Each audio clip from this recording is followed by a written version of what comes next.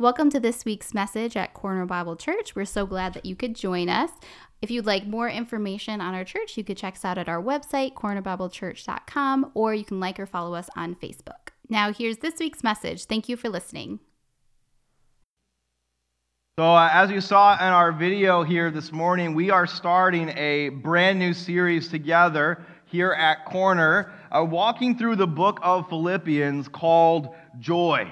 Now, I have been really excited about this series now for a while, probably about the last 6 months. It's something God's been walking me through, and I've been really praying through, and I think it's something God wants to use among us together as we walk through this season together. So if you have your Bibles, please open them up. We're going to be in Philippians chapter 1 today. Philippians chapter 1. We'll be looking through verses 1 and 2 this morning. Now, normally when we go through a passage together, today's going to be a little bit different, is when we go through a passage, we do a deep dive on that passage, and we walk through it, pull the truth from it. But today what we're doing, is since we're starting out, is we are taking like a 1,000-foot overview of what we're going to be talking about in this series. This is really an introduction to joy, if you will. And I'm really, really excited for us to go together. So look down with me in the text. Philippians chapter 1, verse 1 and 2. Paul's writing this letter to the church at Philippi, which is a city in Asia Minor. And he says this: Paul and Timothy, servants of Christ Jesus, to all the saints in Christ Jesus who are at Philippi, with the overseers and deacons, grace to you and peace from God our Father and the Lord Jesus Christ. Let's pray together. Father, we want to say thank you for your word this morning.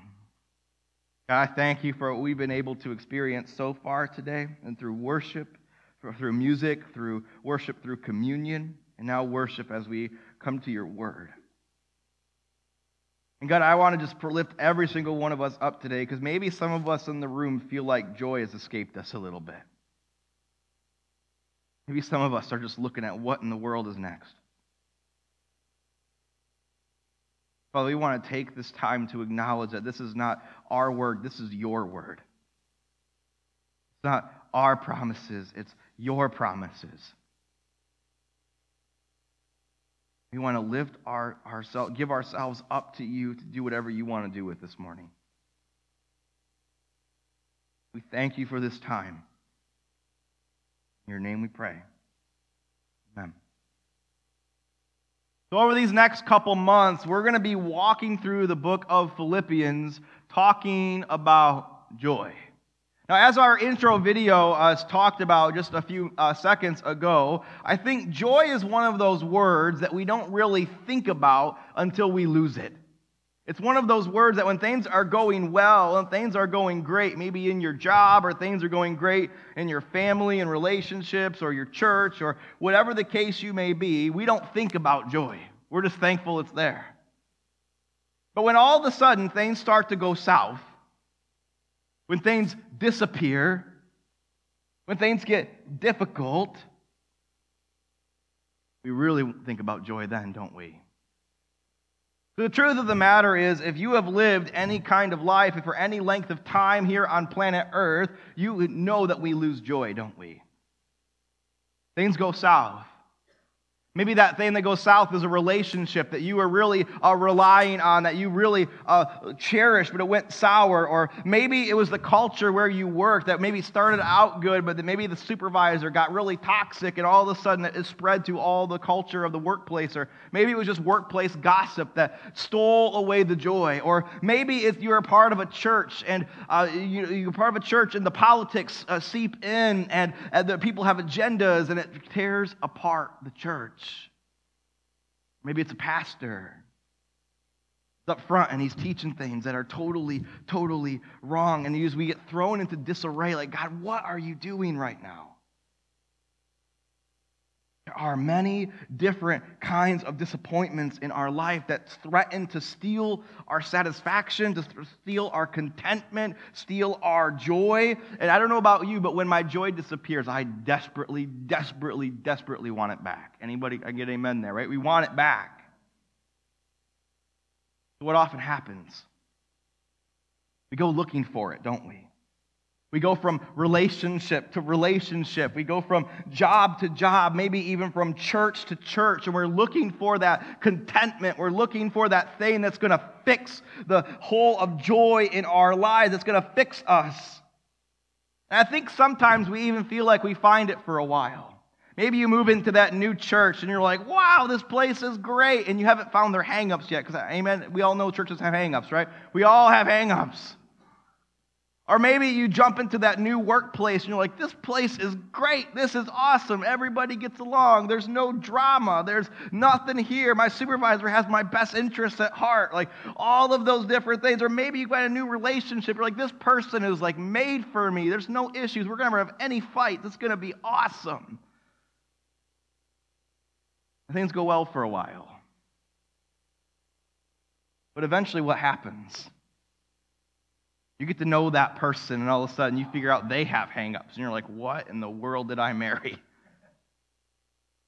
You get involved in that workplace, and you're getting involved in the culture, and all of a sudden you say, wait, these guys are kind of toxic. What in the world's going on? Or maybe you're involved in that church, and you're like, man, these guys have hang-ups too. And then all of a sudden what happens? We're right back where we started again.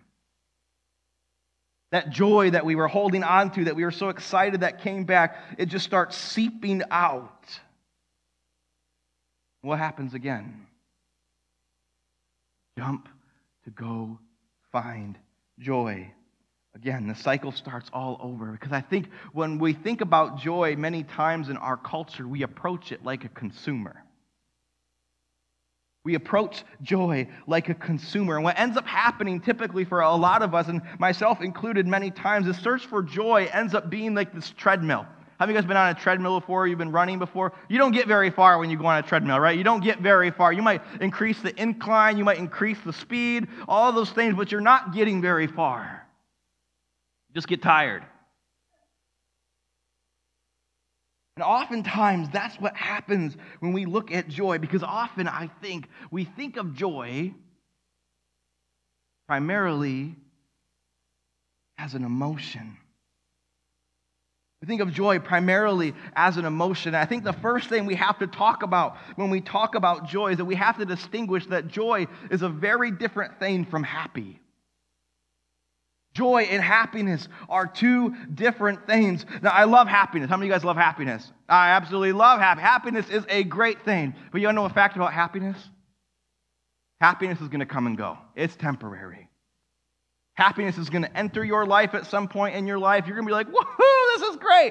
And then all of a sudden, what happens the next day? It's not so happy anymore, right? It disappears. See, happiness is like pulling up to that Chick-fil-A drive-thru and they hand you that steaming bag of like hot chicken drizzled in the nectar of the gods known as Chick-fil-A sauce, right? And we're like, man, this is great. You don't even make it home. You're like in the parking lot shoveling it in, right? You're so happy. It's awesome. But happiness also leaves on that last bite, right? Happiness also leaves when you realize I used a Chick-fil-A illustration on Sunday and you can't go after church for lunch. I'm getting hungry now. But the point is, happiness is temporary. It comes and goes based on circumstances going on in our lives. But joy is different. Joy is different. See, joy is not primarily an emotion. It might be part of it, but it's not primarily emotion. See, joy is a mindset. Joy is a posture of your heart. Joy is an inward reality. See, as we jump into the scriptures here in Philippians, you're going to find that it's possible to feel happy and be joyful. And we love that one. That's great. But what scripture, especially the book of Philippians here, talks about is that you can also be joyful and sorrowful. See, joy can be present in the midst of struggle. Joy can be present in the midst of anxiety, in the midst of depression. Joy can be present in the midst of death. See, joy is the embracing of a reality that cannot be taken away from you in Christ. Joy is grabbing hold of God's promises that stay true no matter how turbulent your lives feel in the moment. Joy says all your trials in your life have to pass through the desk of God first, and that in the midst of those trials, He is changing you to be more like Himself. You see, joy is resting in God's definition of good, regardless of your emotional state in the moment. Joy is resting in God's definition of good. When we come to the book of Philippians, that's exactly what Paul is writing about. See, situations have been going on in Paul's life before we even get to chapter 1, verse 1, where I'm sure there's a temptation in Paul's life here to lose joy. See, Philippians is known as a prison epistle, a prison letter. And Paul's not on the outside of prison writing to someone inside of prison to encourage them. Paul's the one in prison. He's the one in jail. He's the one behind bars. Not because he was drunk driving, not because he failed to pay a ticket or rob a bank or anything like that. He is there because of his faith. He's there for doing the right thing. And what Paul is doing in this letter is he's writing everyone on the outside of jail to remind them of what joy actually looks like. Because here's the thing. Roman prisons aren't great places to be. Prison's never a great place to be. Roman prisons are not great. There's no workout gyms in the Roman prisons. There's no TVs. There's no classes to take. You can't get associates in business by the time you work your way out of Roman prison, right? That's not what happens. See, in Roman prisons, in Paul's context here, you had two options. You were either chained 18 inches next to a Roman guard who was there to make sure you didn't run away, and he was there for every activity of your day, or you were in some basement cell somewhere with rats nipping at your toes while you tried to sleep. Not a safe place. It's not a joyful place. There's no sunshine. There's no rehabilitation. There's nothing about that. In fact, most scholars estimate it's at this point in Paul's life that Paul is either imprisoned in Rome or in one of the prisons on his way to Rome. Which, if you know church history at all, you know that Paul is on his way to die. See, after 2 years in a Roman prison, Paul is killed. This is the end of Paul's life. See, and I'm sure there's many days as Paul is in Roman prison here that he's playing back the photo album of his life and the decision trees that led him to this point of why in the world did I let this happen, or why in the world did this happen to me? But what's interesting about Philippians, what's interesting about this text is despite all the stuff going on in Paul's life, despite everything being stripped away from him, we do not find a sullen, defeated, demoralized, broken, joyless individual. In fact, what we find, we see across the pages of this text, is a man who, despite the world falling apart around him, he's not cynical. He hasn't lost his joy. In fact, in a couple weeks, later in chapter 1, he goes so far to say, for me to live is Christ and to die is gain. He says that both options are good here. I can live, that means God has more for me. God's going to do some more stuff through me. He has more assignments for me. Or I'm going to die and I'm going to go be with him. Either one is great. There's joy. See, Paul can say this because his joy is not found in the bending or ricocheting of his emotions or circumstances. His joy is based on who Christ says he is and who Christ's character is. See, Paul's saying the world may have rejected him, but Christ has welcomed him. The world may have condemned him, but Christ had forgiven him. The world may have broken and cut and thrown him to the ground, but Christ had healed and bound him. The world may even take away his life, but ultimately Christ is his life. See, Paul is writing this letter to remind the church of Philippi, to remind us where joy comes from. See, Paul, of all people, understands that we as human beings, we have a tendency to run the treadmill of life searching for joy. He understands that we have a way of, instead of finding joy in Christ, of trying to find joy in this world and running back to old things rather than finding it in Him. What was interesting as I was studying this week was that Paul is writing to a culture that's actually very, very, very similar to us. See, Philippi was a city like any other city. It was filled with people like you and me, of people trying to find joy and running back to some of their old habits to try and find it. What was really cool was, as I was researching this city, there was 4 major religions in Philippi. 4 major religions. There was other gods as well, but there was 4 big ones. And it was very interesting how eerily close to some of our vices as well. The first one is this. The god's name was Liber Pater. Isn't that a fun name? That's kind of cool, right? Liber Pater. He was the god of the grape harvest. What's interesting about that is how you worshiped Liber Pater was they'd all get together in these giant, really lively parties, and it wasn't to enjoy each other's company or have a good time or anything like that. The point was to get so drunk you couldn't remember. It was to forget. Take all your problems that were going out here and just live in the moment, take up the experience, and leave all of that stuff behind. And worship Liber Pater. Sounds similar to us sometimes, right? The second was a god by the name of Thracian Rider. That sounds like an 80s actor, right? Thracian Rider. And what's interesting about this god, he was actually a demigod. He was half god. But he was the native hunter. Not like hunters like our guys in November, but the hunter he is talking about here is more about survival, self-improvement. See, Liber Pater was always trying to prove himself to all the other gods that he was worthy. So when you worshiped Liber Pater, what you were doing is you were trying to pull yourself up by your own bootstraps. I'm going to fix myself.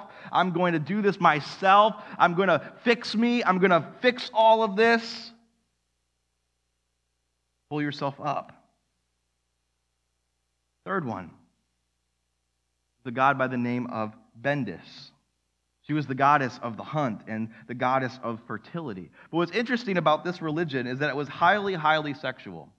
It was often conducted in orgies. It was conducted in sex trafficking, exploitation, all of those kinds of things. And the point was to escape from reality through sexuality. When you look at these religions, and then you had the fourth one was the emperor cult. And the emperor cult, if you know anything about Roman history, is that the Romans believed Caesar was God. That Caesar was the one that was going to protect him. Caesar was the one that was going to keep them safe. Caesar was the one that was going to provide for them. Caesar was the one that was going to protect the homeland. Caesar was the one that was going to provide everything they need for life. And they worshiped him for it. When you look at all 4 of these gods, as I am looking at this and I'm studying this, how often do we do that? All of those things. How often do we, as a culture, run to sexuality to fulfill our desires or to find joy? Or how often do we, as a culture, just try to escape reality and drunkenness to avoid the pain that's going on? It might not even be alcohol. It might be video games. Sinking 12 hours a day into video games just to forget what's going on in my life. Maybe it's trusting another person to fix you. We run to these same things. And that's what Paul is getting at. He's saying some of you may try to put all your purpose into trying to find your purpose so that you may find joy, or all your effort into your work or your passion or whatever the case may be. But he says, wake up. He says, Philippians, joy is right in front of you. What Paul is saying in this letter is he's saying, I'm in prison. My life has fallen apart. I'm probably even going to die here, but they have not taken my joy. They've taken my freedom. They've taken my possessions. They've taken my free will. They've taken all the things I've enjoyed about my life, but they cannot have Jesus. They can't take away my joy. You see, Paul's joy was rooted not in circumstances. His joy was rooted in a steady reality, and we see it repeated over and over and over again in the intro of Philippians 1 where we started. It says this, Paul and Timothy, servants of Christ Jesus, to all the saints in Christ Jesus who are at Philippi, with the overseers and deacons, grace to you and peace from God our Father and the Lord Jesus Christ. If you notice this letter, at the introduction, Christ's name is repeated 3 different times. There's the servants of Christ. There's written to the saints in Christ. And grace and peace from God our Father and Christ. See, even at the very beginning of this letter, Paul is showing the center of this book that joy from Christ. He's saying joy only happens when Christ is at the center. He says you can try everything else. You can run the treadmill of life, but you will never find it that way. He says you will not find joy in your marriage unless Christ is at the center of it. You won't find joy in your career unless Christ is at the center of it. You won't find joy in your hobbies or your joy in your trials unless Christ is at the center. In fact, there's a passage in chapter 3, it's probably the most famous passage, or one of the most famous passages in Philippians, that chapter 3 says, I can do all things through Christ who what? Strengthens me. That verse is not talking about getting a home run or the winning touchdown in a football game. That verse is about handling life. That verse is about handling life in the good times and in the bad times. And it's Christ. I like to wake up early. Any early people in here? Morning people? I'm a morning person. I love waking up early. Lately, I've been getting up around 5:30 or so, and what I like to do is I get up, I brush my teeth, I make my coffee, and my dog follows me out. If you're new here, I have a dog. Her name is Nala. She's a 60-pound pit bull lab mix. She's a lot of fun. But she comes out with me, and I'll sit down on my living room couch as I do my devotions in the morning, and Nala will come right up and just lay right next to me and just snore so loud. It's awful. She just lay there for like 2 hours. What's interesting is I'm sitting there at 5:30 in the morning. The sun's not up yet, right? The sun's not up. It's dark outside. It's still nighttime. I have a big picture window in front where I sit next on my couch, and it looks right into the woods where we live, and it's all dark, but you can see these faint outlines of trees. But I've noticed as the time progresses in the morning, right, the sun comes up. Sun comes up, and sometimes it feels like that sun comes up singing, right? It's bright, everything's like super happy, there's birds flying by, everything looks awesome, and you look at it and you're like, man, today is going to be an awesome day. I can't wait to go for this day. Maybe you even take a picture of it, of the sunrise, and you're like, man, the mercies of the Lord are new every morning. How many of you have heard that verse before? The mercies of the Lord are new every morning. Maybe your grandma had it cross-stitched on a pillow somewhere. I think mine did. We love that verse, don't we? We love that passage in the good times. We love that passage on sunny mornings when you can almost feel it. That God's mercies are new. I can approach this day with strength. But it's hard to say that verse on the bad days, isn't it? Hard to say that verse when it feels like everything's gross. Earlier this week on Tuesday, I was doing through my morning ritual, and the sun started coming up just like it does every day. But when the sun came up and it became light outside, it was still gray. There was no sunshine. It was during that like second winter thing we got earlier this week. It was rainy. It was windy. There's no birds singing outside. It's gross. And I remember looking out that window that morning, and that thought came through my head of, Davis, his mercies are still new every morning, even this morning. How often is that hard to believe for us? That when life gets gray and you wake up and the struggle is still going on, that it's hard to believe his mercies are new this morning too. Feel like he messed up. Or we feel like that mercy meter is still running really low, like I have to ration this thing out. Sometimes it's hard to believe those mercies are new. You know what's interesting about that verse? His mercies are new every morning. Do you know what situation that was penned in? That was written? What book of the Bible that was written in? Lamentations. Lamentations in the Old Testament, about 650 years or so before Paul's writing this book in Philippians in a Roman cell. You know where Lamentations takes place? In Jerusalem, right after the Babylonians have come in and just absolutely destroyed the city. There's bodies in the streets. There's buildings that are collapsed, that everything fell apart. If you look at those first two chapters of Lamentations, you see this writer by the name of Jeremiah who is writing about all this horrific stuff that he's seeing. He's like, why would a good God allow this? Why would a good God let all of this awful stuff happen? You see that over and over and over again through the first two chapters, but then chapter 3 comes around. Verse 1 starts like this. It says, I am the man who has seen affliction under the rod of his wrath. He has driven and brought me into darkness without any light. Surely against me he turns his hand again and again the whole day long. He has made my flesh and my skin waste away. He has broken my bones, and he has besieged and enveloped me with bitterness and tribulation. He has made me dwell in darkness like the dead of long ago. Well, you see, this guy's gone through it. This is not a flat tire on the way to work kind of problem. This is awful. Desolation.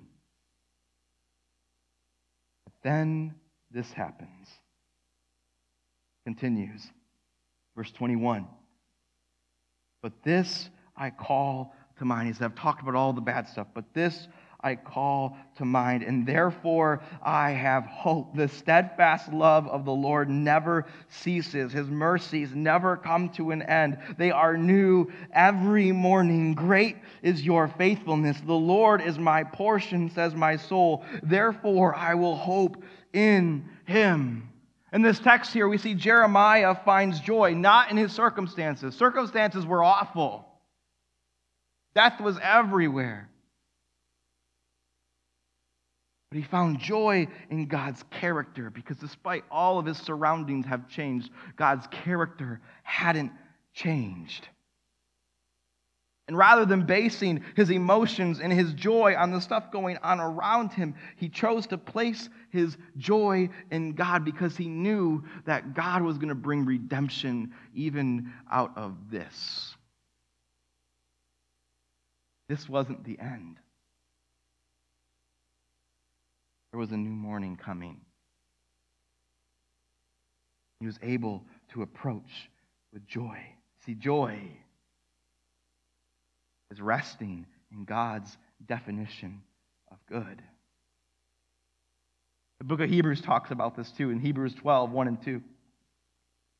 Therefore, since we are surrounded by so great a cloud of witnesses, let us also lay aside every weight and sin which clings so closely, and let us run with endurance the race that is set before us, looking to Jesus, the founder and perfecter of our faith, who for the joy that was set before him endured the cross, despising the shame, and is seated at the right hand of God. This text tells us Jesus embraced the cross because of joy.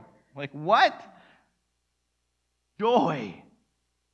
And we look at that text here, the joy wasn't from the cross. How many of you guys have seen The Passion before, or videos of Jesus being crucified, right? You've seen those. We've seen the nails go in. You've seen him be whipped. You've seen the crown of thorns get placed on his head as he is paraded for everybody to see on the cross. The joy wasn't there.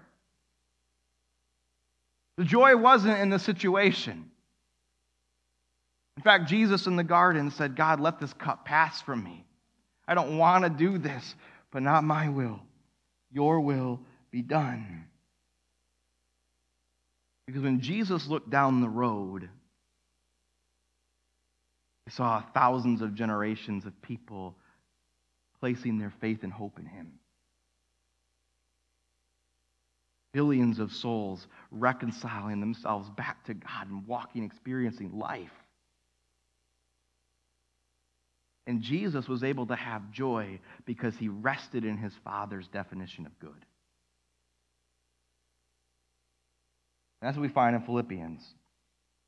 Paul's able to go through prison, not because it was great. Prison was awful.